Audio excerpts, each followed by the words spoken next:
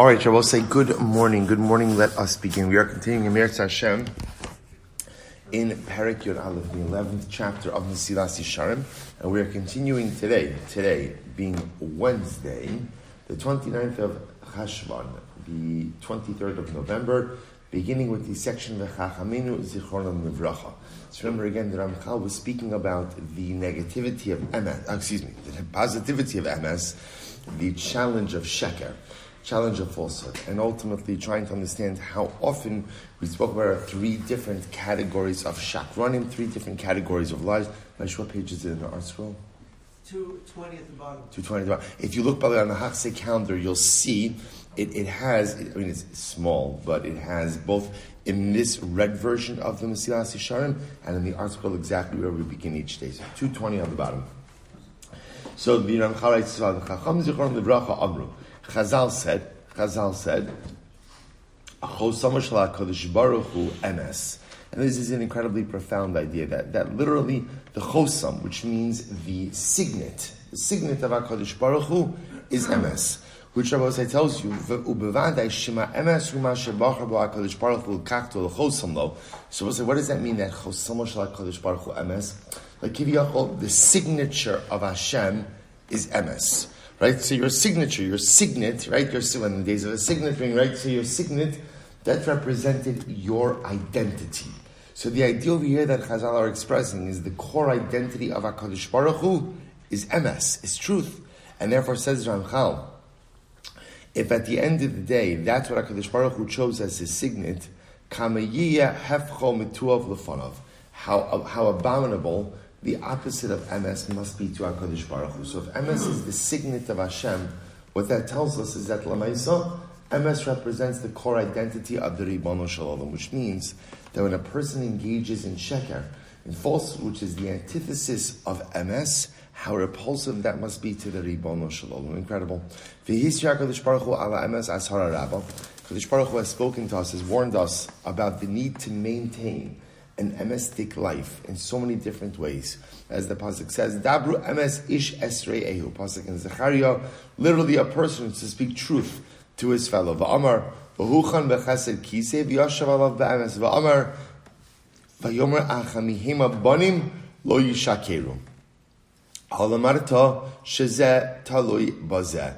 The Ramchal ultimately teaches us, and the pasuk teaches us, that in order to be called children of HaKadosh Baruch Hu, and in order to maintain a connection to HaKadosh Baruch Hu, one must deal constantly and consistently in the midah of MS. Va'amar, v'nikra Yerushalayim ir ha'emes lahagdil chashivusa. Again, Yerushalayim itself is called the city of truth. Out of all the things you could call Yerushalayim, why call it the city of truth?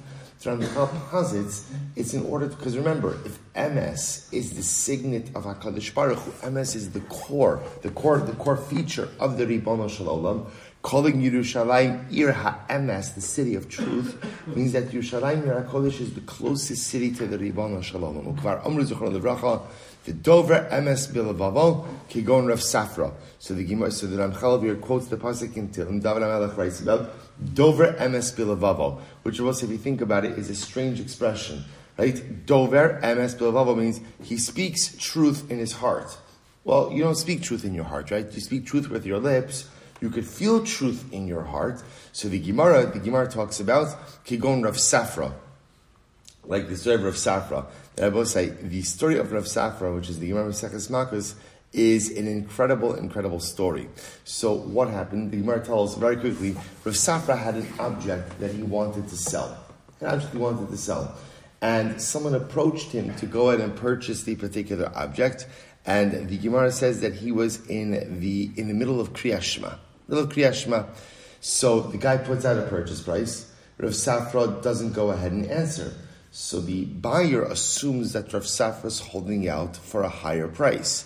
Well, to make a very long story short, the price starts going up and up and up to the point until Rav Safra finishes Shema. Now, at that point, Rav Safra could have easily accepted the higher price. After all, again, essentially the guy was bidding against himself. So he went ahead and he raised the price. But instead what Rav Safra said was, look, my kavanah, my intention was to sell the object for the much lower price. You mistook my silence as raising the price, but that was never my intention. Shabbos say, so this is an example of Dover Emes Bilavavel. Someone who speaks the truth. Again, no one would have ever known what Rav Safra's real intention was. And by the way, I think any of us could have made the most incredible excuse for accepting. We'll say, come on, think about this just a moment. Rav Safra is saying Shema, and the purchaser is bidding against himself, driving up the price. If it was me, I would have said, it's clear that the Ribono Shel Olam wants me to have this extra money. It would be an avera not to take it. It would be a lack of emunah in Hashem. Hashem provides for everyone. He wants me to have the greater amount of money. Now the truth is, maybe HaKadosh Baruch Hu did want Rav Safra to have the greater amount of money. But at the end of Rav Safra valued MS over everything else. So MS says, I stood prepared to sell the item for X. I'm not going to take advantage of the situation and sell it for Y. Now I will say, it's interesting because whether or not like halachically, Rav Safra was correct, in other words, could he have accepted the extra money, is a different discussion. But we're not getting into that because there's a level of MS that transcends din. Right? Din, right? Halacha says mutter aser. Would it have been mutter for Rav Safra to accept a higher amount of money? Of course. Absolutely mutter. But the point of it is being expressed over here is there's mutter and there's MS. And sometimes what MS says is, even though it's correct, I'm not going to do it because it's not true. It's not true. A valuing of MS above, and we'll say, is this not one of the hardest things? Because at the end of the day, so often we run into this in life, and the truth is for many of us, I'm content if I live in the world of mutter, right? Remember, that's an accomplishment. To live in the world of mutter and not in the world of asr, that's fantastic. MS is even a higher level than that. So Ramchal goes on. Great story of Safra. And the story of Safra ultimately tells us how far, right? How far this midah of MS truly goes. Ukvar amru Talmid Chacham. Shabbos is very interesting. Another example of MS. Ukvar amru Talmid Chacham l'shanas pediburo. Sorry. Ukvar asru Talmid Chacham l'shanas pediburo. Chutz mishlosh dvarim. We'll say Talmid Chacham has to be especially careful about going ahead and not telling the truth. Now, l'shanos diburo means not being accurate in his speech. Talmid Chacham has to be accurate. I think I moved over today. I'm out of the lines. I'm out of the lines. I live my life in these black lines for the last since the pandemic. No, before the pandemic. This is where I live. I'm sorry. I can move back. I got it. No, I'm sorry. Okay. Anyway, so the Ramchal quotes over here that a Talmid Chacham is not permitted to change his word, the shanos tiburo, right? To change his words. He has to live within the world of MS. Chutz mishlosh dvarim. Now there are three exceptions where a Talmid Chacham is permitted to go ahead and not be totally forthcoming with the truth. So ultimately, again, the Gemara says b'mesechta. Mesechta means that he's allowed to go ahead and not be honest about the true scope and prowess of his knowledge and learning. So if someone says, do you know this particular area of halacha? He could say no. He could say no. Right? Ultimately, I guess he's permitted to go ahead and change that. Bepuria, in matters of intimacy, and ultimately again, b'ushpiza. If he stayed by someone's house and someone asked him, is your host a good host? So he's allowed to not answer that truthfully. Again, he can't say he's a bad host, but he's allowed to kind of deviate a little bit out of a concern that if the Talmid Chacham says the guy who hosted him is a good host, that guy is going to be swamped, ultimately again, with people asking for his hospitality. Okay, the point over here is, the point over here is, a Talmid Chacham, right, himself is only allowed to veer from the truth in these very limited capacities, very limited way. One of